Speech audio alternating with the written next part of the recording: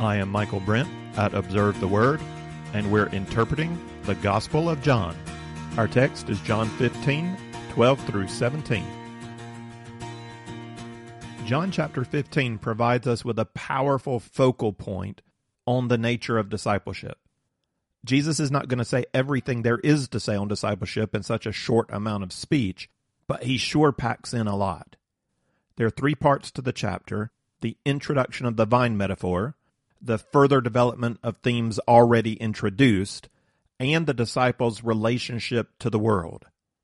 Jesus' teaching here is masterful. The vividness of the vine and the branches metaphor gives us a picture of spiritual dependence essential to the very beginning of discipleship.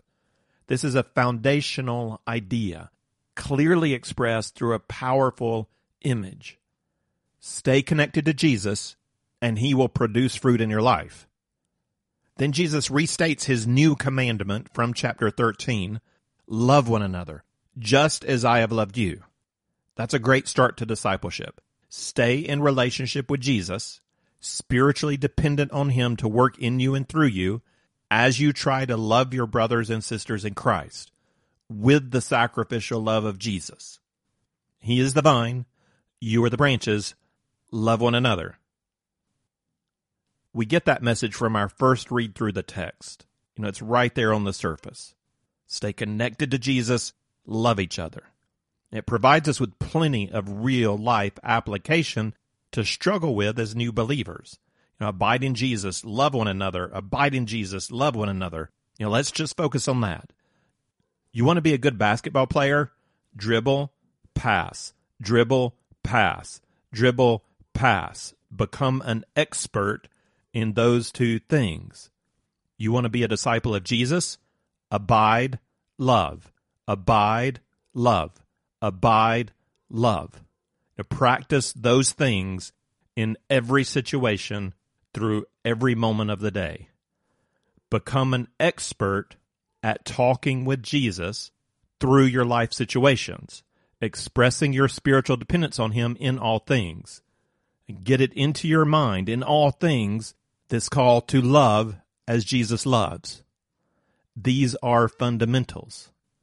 Some people depend on their gifts and their drive to play the game. If they show talent for organization or planning or teaching or evangelism or singing or playing an instrument or leading kids, all great things. But so many push ahead in the Christian life in their own flesh, in their own ideas without learning the fundamentals. Abide in Christ. Love one another. Abide in Christ. Love one another. We need a coach to help us unlearn all our bad habits of doing Christianity out of wrong motives or out of the wrong strength, out of our flesh. And we make some baskets, we win some games, we receive some praise, but we really can only get so far playing the game our way in our own strength. Abide in Christ. Love one another. This is not all there is to discipleship, but this is where you start. Just like dribbling and passing are not all there is to basketball. To play the game, you're going to have to learn to shoot and defend. There's more to discipleship. We start with the basic ideas of abide in Christ and love one another. And we recognize these are not just ideas. These are skills that my Christian life must be built on. I need to learn to abide, and I need to learn to love, and I need to practice abiding and practice loving in my daily life. That's what makes me a disciple. And with that functioning base, I build my understanding and practice of the Christian life. Jesus has given us so much of that here in John 15. So let's continue to unpack the chapter with some review from our last session. There is more to discipleship. There's a lot more. And Jesus has given us so much of that here in John 15, even if on the surface we have the clear instruction to abide and to love. There's a lot here. So let's continue to unpack the chapter with some review from our last lesson, but also moving forward to see what Jesus is developing here. Let's start with a reminder of the structure of John 15. So you remember the content of the second half of chapter 14 parallels the first half of 16. And the key idea in both is that though Jesus is going away, he's sending a parakletos, a helper to be with the disciples, who is the Holy Spirit. Both sections connect the going of Jesus and the sending of the Holy Spirit. Both sections refer to the Spirit as the helper and as the Spirit of truth. These two passages about sending the Holy Spirit create a sandwich around our central passage of John 15:1 through 16:4, which has three parts: the vine and branches metaphor, that was our last lesson, the themes Jesus further develops, we're getting into that some in our last lesson and more now, and the disciples' relationship to the world, which we're going to consider in our next lesson. So in this lesson, we continue to unpack the themes Jesus has come back to. Three issues especially. These are three issues stated in John 14:12-15 that caused us to pause and to think, how do these things really work in the Christian life? The first was Jesus' claim that followers will do greater things than he does. The second was that if we ask anything, he will do it. And the third was that if you love him, you will obey. Jesus has brought all three issues back at this point of his teaching. With promise of the Spirit and the metaphor of abiding, we're better prepared to consider these issues, to understand what Jesus means by these things. Our text for this lesson is John 15:12-17.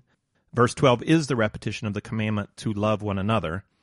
I'm going to start back a little bit. I'm going to start in verse 7 to remind us of the context. So let's read John 15:7-17. If you abide in me, and my words abide in you, ask whatever you wish, and it will be done for you. My Father is glorified by this, that you bear much fruit, and so prove to be my disciples.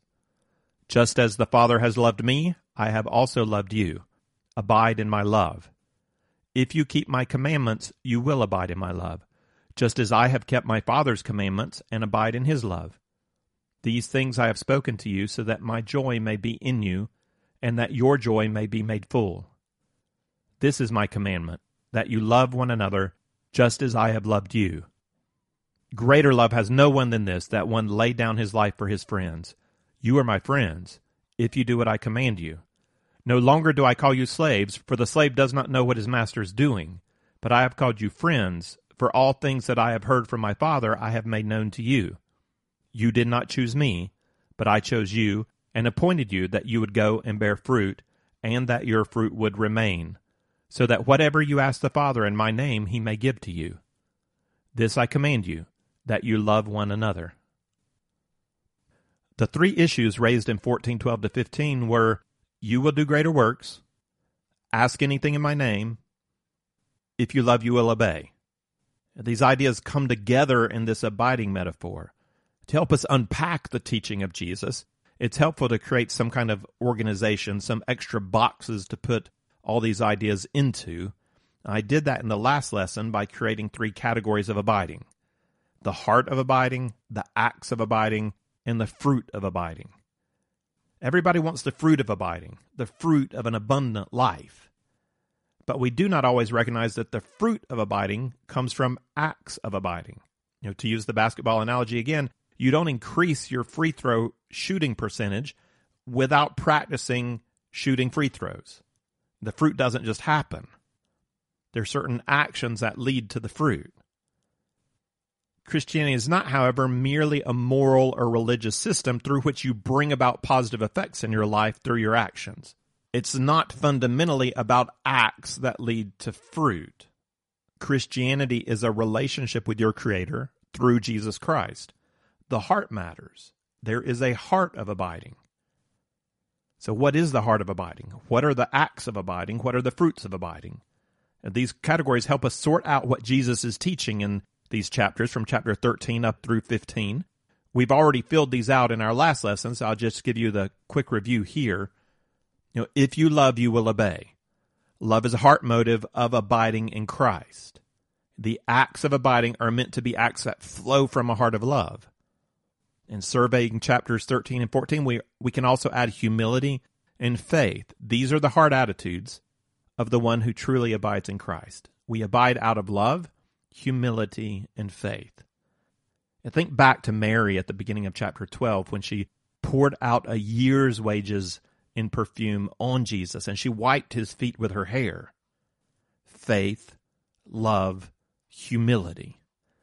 That's the heart of a disciple, the heart of one who abides in Jesus. When we have this heart of abiding, we are moved to action, as Mary was moved to act in extravagant worship. Or if you think of the other story about Mary and Martha from Luke 10, you see more action. At that moment, Mary is committing herself to learning from Jesus, and Martha is committed to service. What acts does Jesus call us to in these chapters here in John? He repeated in verse 7, "Ask whatever you wish, and it shall be done for you." That is a promise given to the one who abides in Jesus. It's also a call to action. The fundamental action of the one who abides in Christ is prayer. We acknowledge our relationship to Him. We pray in the name of Jesus. We ask the Spirit to guide us and empower us for the glory of the Father. Prayer is relational. And I'm not just talking about prayer times, like the prayer before you go to bed or a prayer at a meal or a prayer meeting in church. I'm talking about ongoing through the day prayer. It's conversation with God. We ask about all things. We acknowledge our dependence on Christ. We agree that we can do nothing truly good and lasting apart from Christ. We want to be branches receiving nourishment from the vine. Prayer is a fundamental act of a disciple as he or she expresses dependence on Jesus through the day. Along with prayer, we also see in these chapters a call to the Word and a call to obedience. The act of the Word is reading, studying, and reflecting on the Word of God. We're abiding in the Word of God. This is also an act of dependence. Jesus is the light. We acknowledge that. We're dependent on Him for our understanding of who God is, of who we are, of what life is. Along with prayer and the Word, we commit to acts of obedience. We obey whatever we believe Jesus has called us to do. And these are our three acts of abiding: prayer, word, obedience. These acts of abiding out of a heart of abiding produce the fruit of abiding. In verse 11, Jesus said, "These things I've spoken to you, that my joy may be in you, and that your joy may be full." The fruit of abiding includes internal transformation and external transformation. So it's my life is changed, but I'm also involved in helping other people's lives change. The three examples of fruit spoken by Jesus in these chapters are love, joy, and peace. These are the two big ideas we have so far. First, the concept of abiding in Christ is fundamental to life as a disciple of Christ. Abiding in Christ is an expression of spiritual dependence in ongoing relationship with Jesus. And I'd say the biblical idea of being filled with the Holy Spirit in Ephesians 5 or walking in the power of the Spirit from Galatians 5, those are essentially the same idea of abiding in Christ. Abiding in Christ is being filled with the Holy Spirit. It is walking in the power of the Spirit. So this is our first big idea from this chapter. Abiding in Christ, fundamental to being a disciple. The second big idea recognizes that the concept of abiding in Christ brings together several themes of discipleship that can be helpfully organized under the categories of heart, acts, and fruit. This second idea is not presented in the text, but serves as a way to organize and understand the themes that are introduced in the text. So with these two big ideas established, we're ready to consider Jesus' teaching in verses 12 to 17. And we start with the new commandment. And Jesus' teaching about abiding, that metaphor flows right into the new commandment that he gave his disciples earlier in 13:34. He repeats it here in 15:12. "This is my commandment, that you love one another, just as I have loved you." And we noted in an earlier lesson that this commandment doesn't really seem new. And Moses commanded in Leviticus 19:18, "You shall love your neighbor as yourself." Jesus taught this as the second great commandment that sums up the law. Love the Lord your God, love your neighbor as yourself. But there's something new about the way Jesus words the commandment. He doesn't encourage us to use self-love as our motive. That was before. Love your neighbor as yourself. How am I love my neighbor? Well, I love myself, and I'm supposed to treat my neighbor just as I would treat me. Instead, Jesus is encouraging us to use him as our model. Love one another just as I have loved you. And this is something new with the new covenant. We don't have the vision of God's ultimate self-sacrifice on the cross until we have Jesus. So this is new. We are to love as he loves. That's a different focus. That's also a higher standard. Jesus loved unconditionally, sacrificially, all the way to the cross. And we see that he has his own sacrificial example in mind in verse 13 when he says, "Greater love has no one than this, that one lay down his life for his friends." That's the love that Jesus is thinking about, that kind of sacrificial love. And it doesn't mean the glorious jumping on the hand grenade kind of love either. It means day by day that you're willing to give up your own needs, rights, desires in order to serve a brother or sister in Christ, in order to serve your wife or your children. That you're giving of your own life, you're laying down your own life to care for their life, to speak words of love into their life, to do acts of love in their life. Another possible new aspect about this command, a reason that Jesus said this is new, may be that it envisions a new way of formulating the people of God. The command to love your neighbor was given in the civil code of Israel, the law of Moses. In the Old Covenant, the people of God were defined geopolitically as the nation Israel. Loving your neighbor makes a lot of sense in a command from God about the social context of a nation. How is the nation going to work? It's going to work as people love their neighbor. Jesus doesn't just say here, love your neighbor. He says, love one another. And I don't think this is supposed to undo the command to love your neighbor. You still love your neighbor. That command is repeated in Romans 13:10 as a fulfillment of our obligation in society. I think the change in words here gives emphasis to the new community of new covenant believers that begins with these disciples. Our center is no longer the physical temple in the physical city of Jerusalem. The people of God is not defined geopolitically in the new covenant. Our center is Jesus Christ. We're defined spiritually by those who believe in Jesus Christ and those who follow Jesus Christ. We are a spiritual body of brothers and sisters. We are to be marked by love for one another. That love is to extend out to our neighbors, even to our enemies. But the focus here is on a new body of disciples who love one another, who are all branches abiding in the same vine.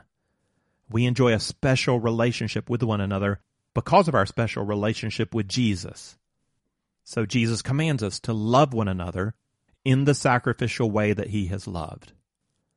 In chapter 13, he said, "This is how the world will know that you are truly my disciples." Abide in Christ, love one another. That's fundamental. Jesus adds in 14 and 15, "You are my friends if you do what I command you. No longer do I call you slaves, for the slave does not know what his master is doing, but I have called you friends. For all things that I have heard from my Father, I have made known to you." We can still envision ourselves as slaves to the master, and that's not completely wrong. Paul calls himself several times a bondservant. He's a willing slave of Jesus. But there's so many negative connotations with slavery that it's easy to misconstrue the nature of our relationship with God when we use that metaphor. And we can take the slave metaphor and develop this vision of Christianity as this moral religious system that's imposed on us from the outside. It's not something we really want to do.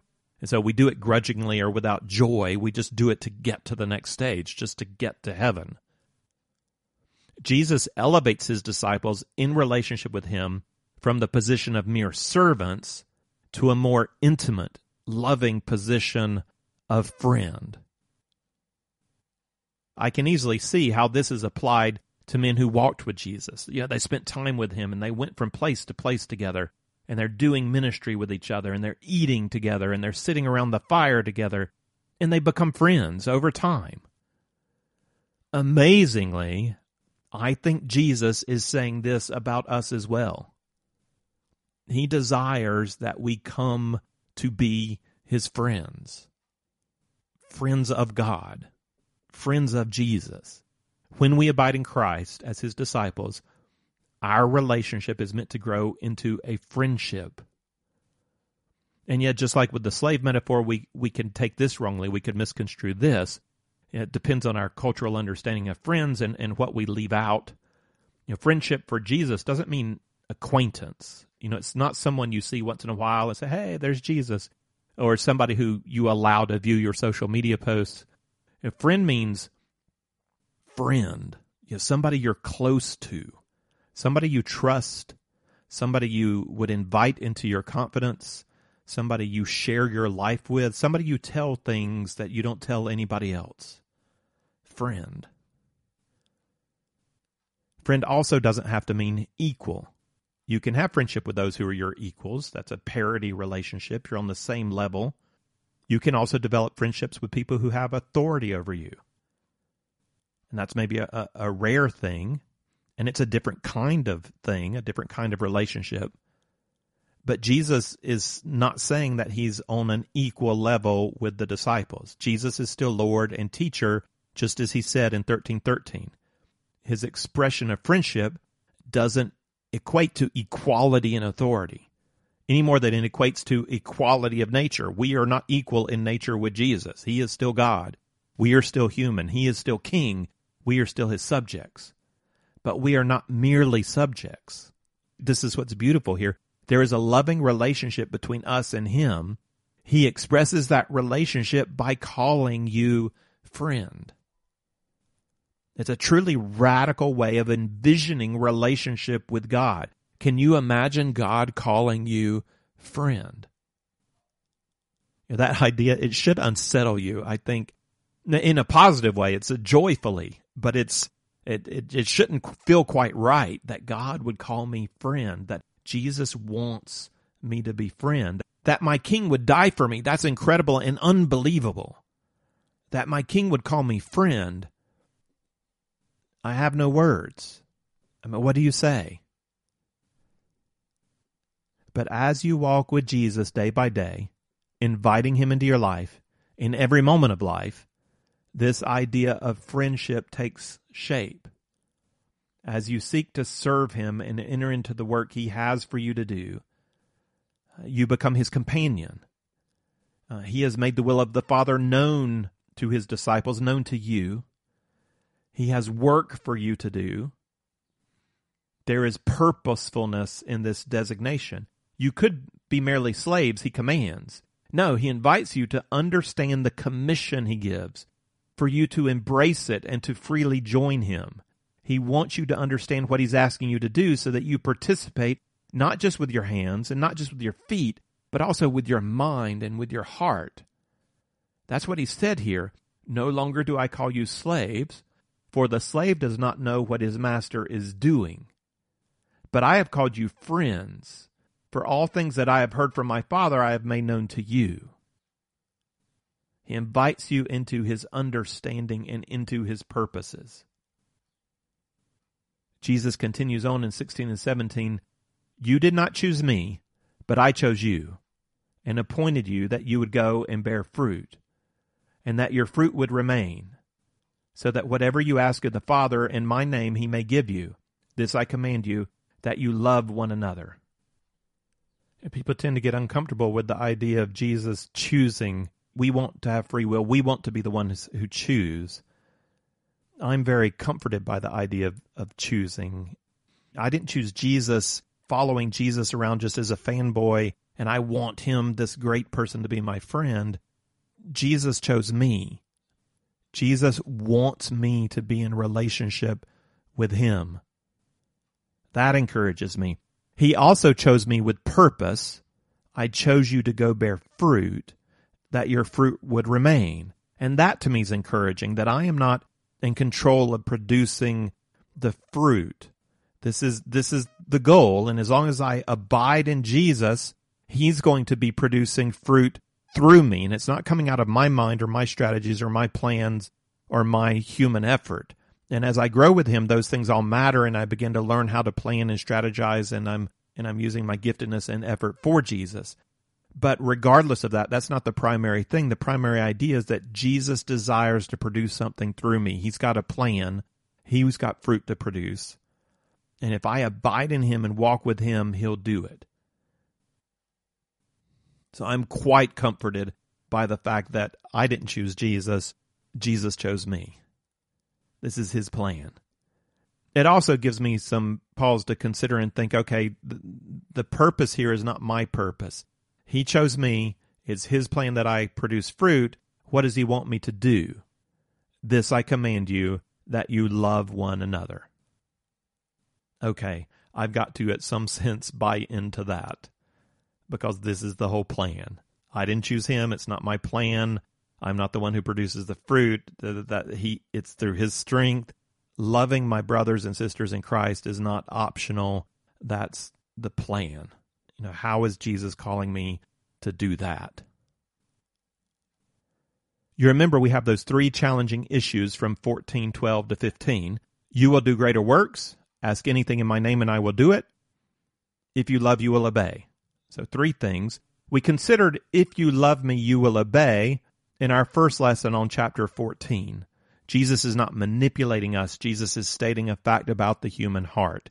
If indeed you do love God, that will come out through active obedience. I didn't address the other two issues or these problems with the other two issues, and I'm not ready to talk yet about ask anything and I will do it. That's going to come up a third time in chapter 16, and we'll wrestle with that idea then. But now that we've had the vine and the branches metaphor, and we have Jesus saying that he chooses to bear fruit that will remain through us, it's a good time to address what Jesus means by saying we will do greater works than he did. And this is how he said it in 14:12. Truly, truly, I say to you, he who believes in me, the works that I do shall he do also, and greater works than these shall he do, because I go to the Father. What's Jesus talking about? What kind of works? Well, even though the word works does apply to the miracles of Jesus through the Gospel of John, I've already said that I don't think Jesus speaks about miracles here. What he says here, he says for all the members of the body of Christ.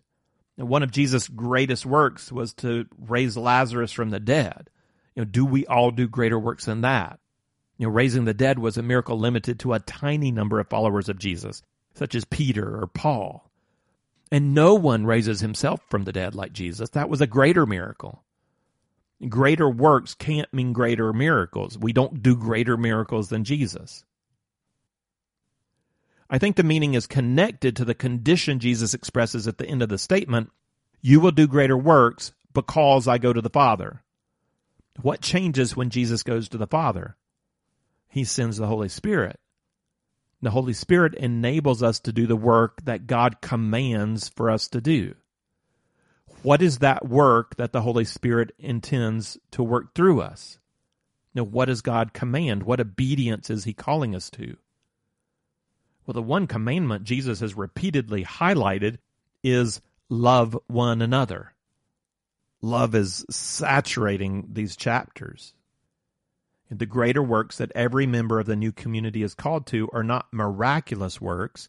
The greater works are not the gifts of the Spirit, but it's the fruit of the Spirit. The greater works are works of love. That's the new commandment. But in what sense do we love greater than Jesus? We still have that problem that no one can love greater than Jesus. I believe we're to understand greater works as greater in scope.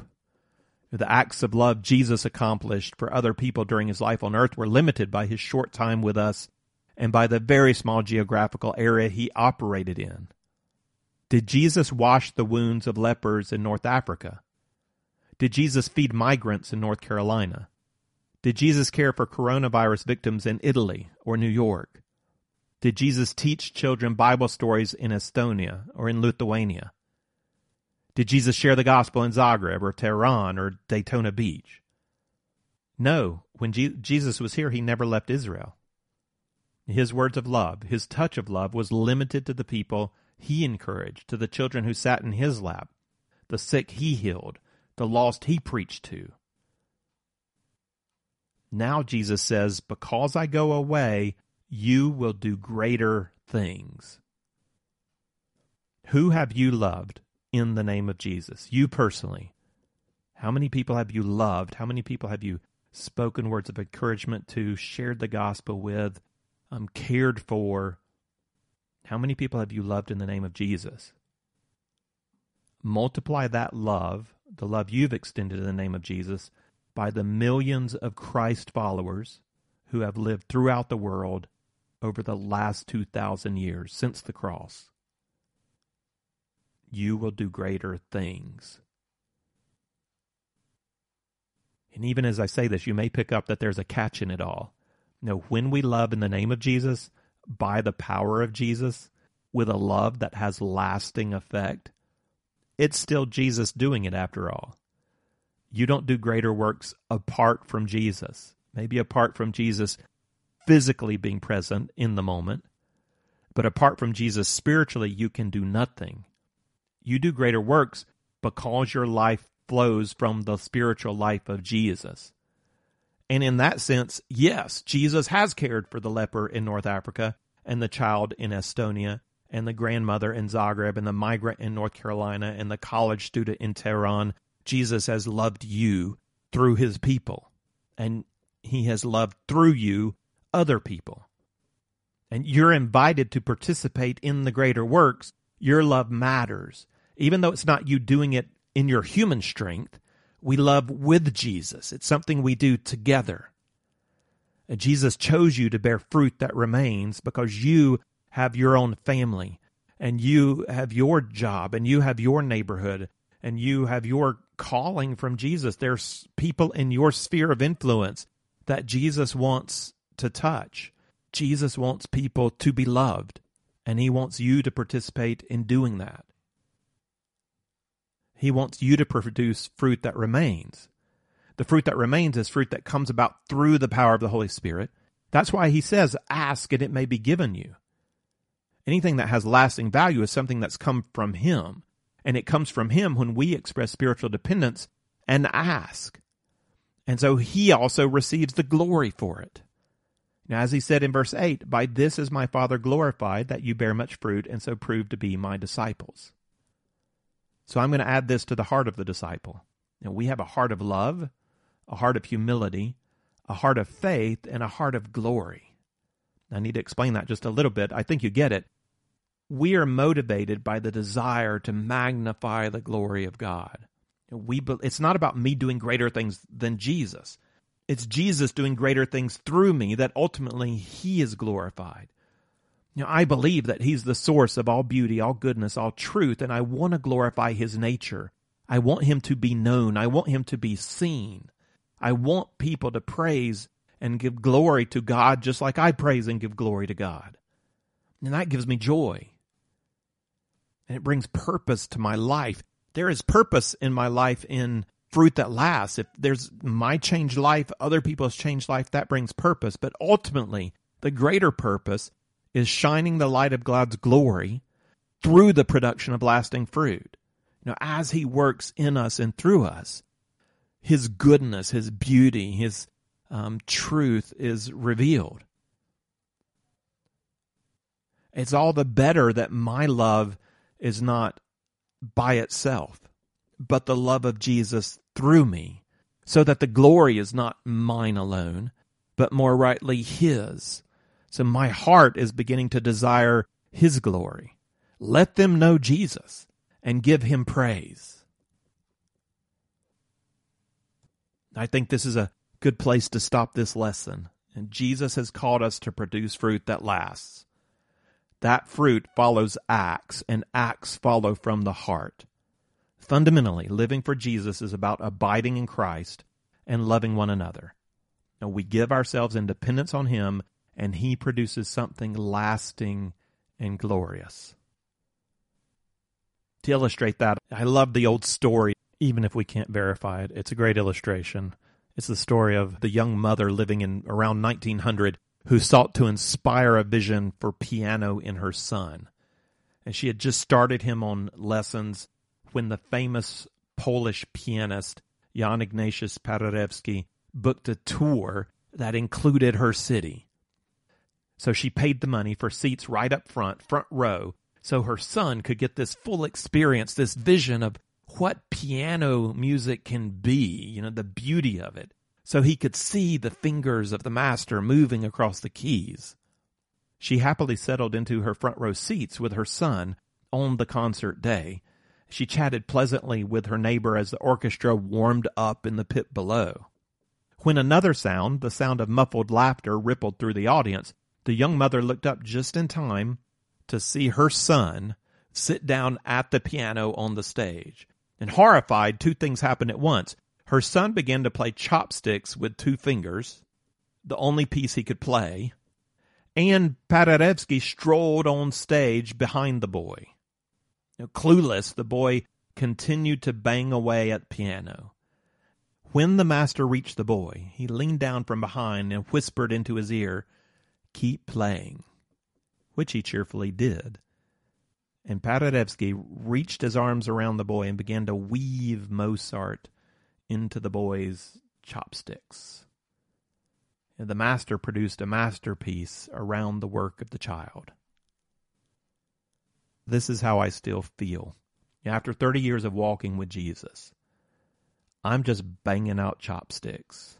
I look at the way I love and how I abide in Christ. I'm giving what I know, what I can do, but I can't love anything like Jesus. I can't teach like Jesus. I can't produce lasting fruit like Jesus. But I can offer up who I am. I can offer up me to Jesus.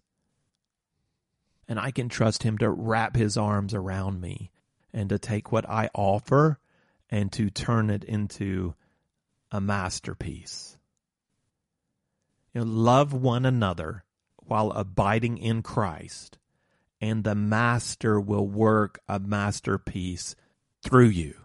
He will produce fruit that lasts. If you would like the text of this lesson with some reflection questions, or if you'd like to see overview charts that go along with our study of the Gospel of John, then check out the resource page at observetheword.com.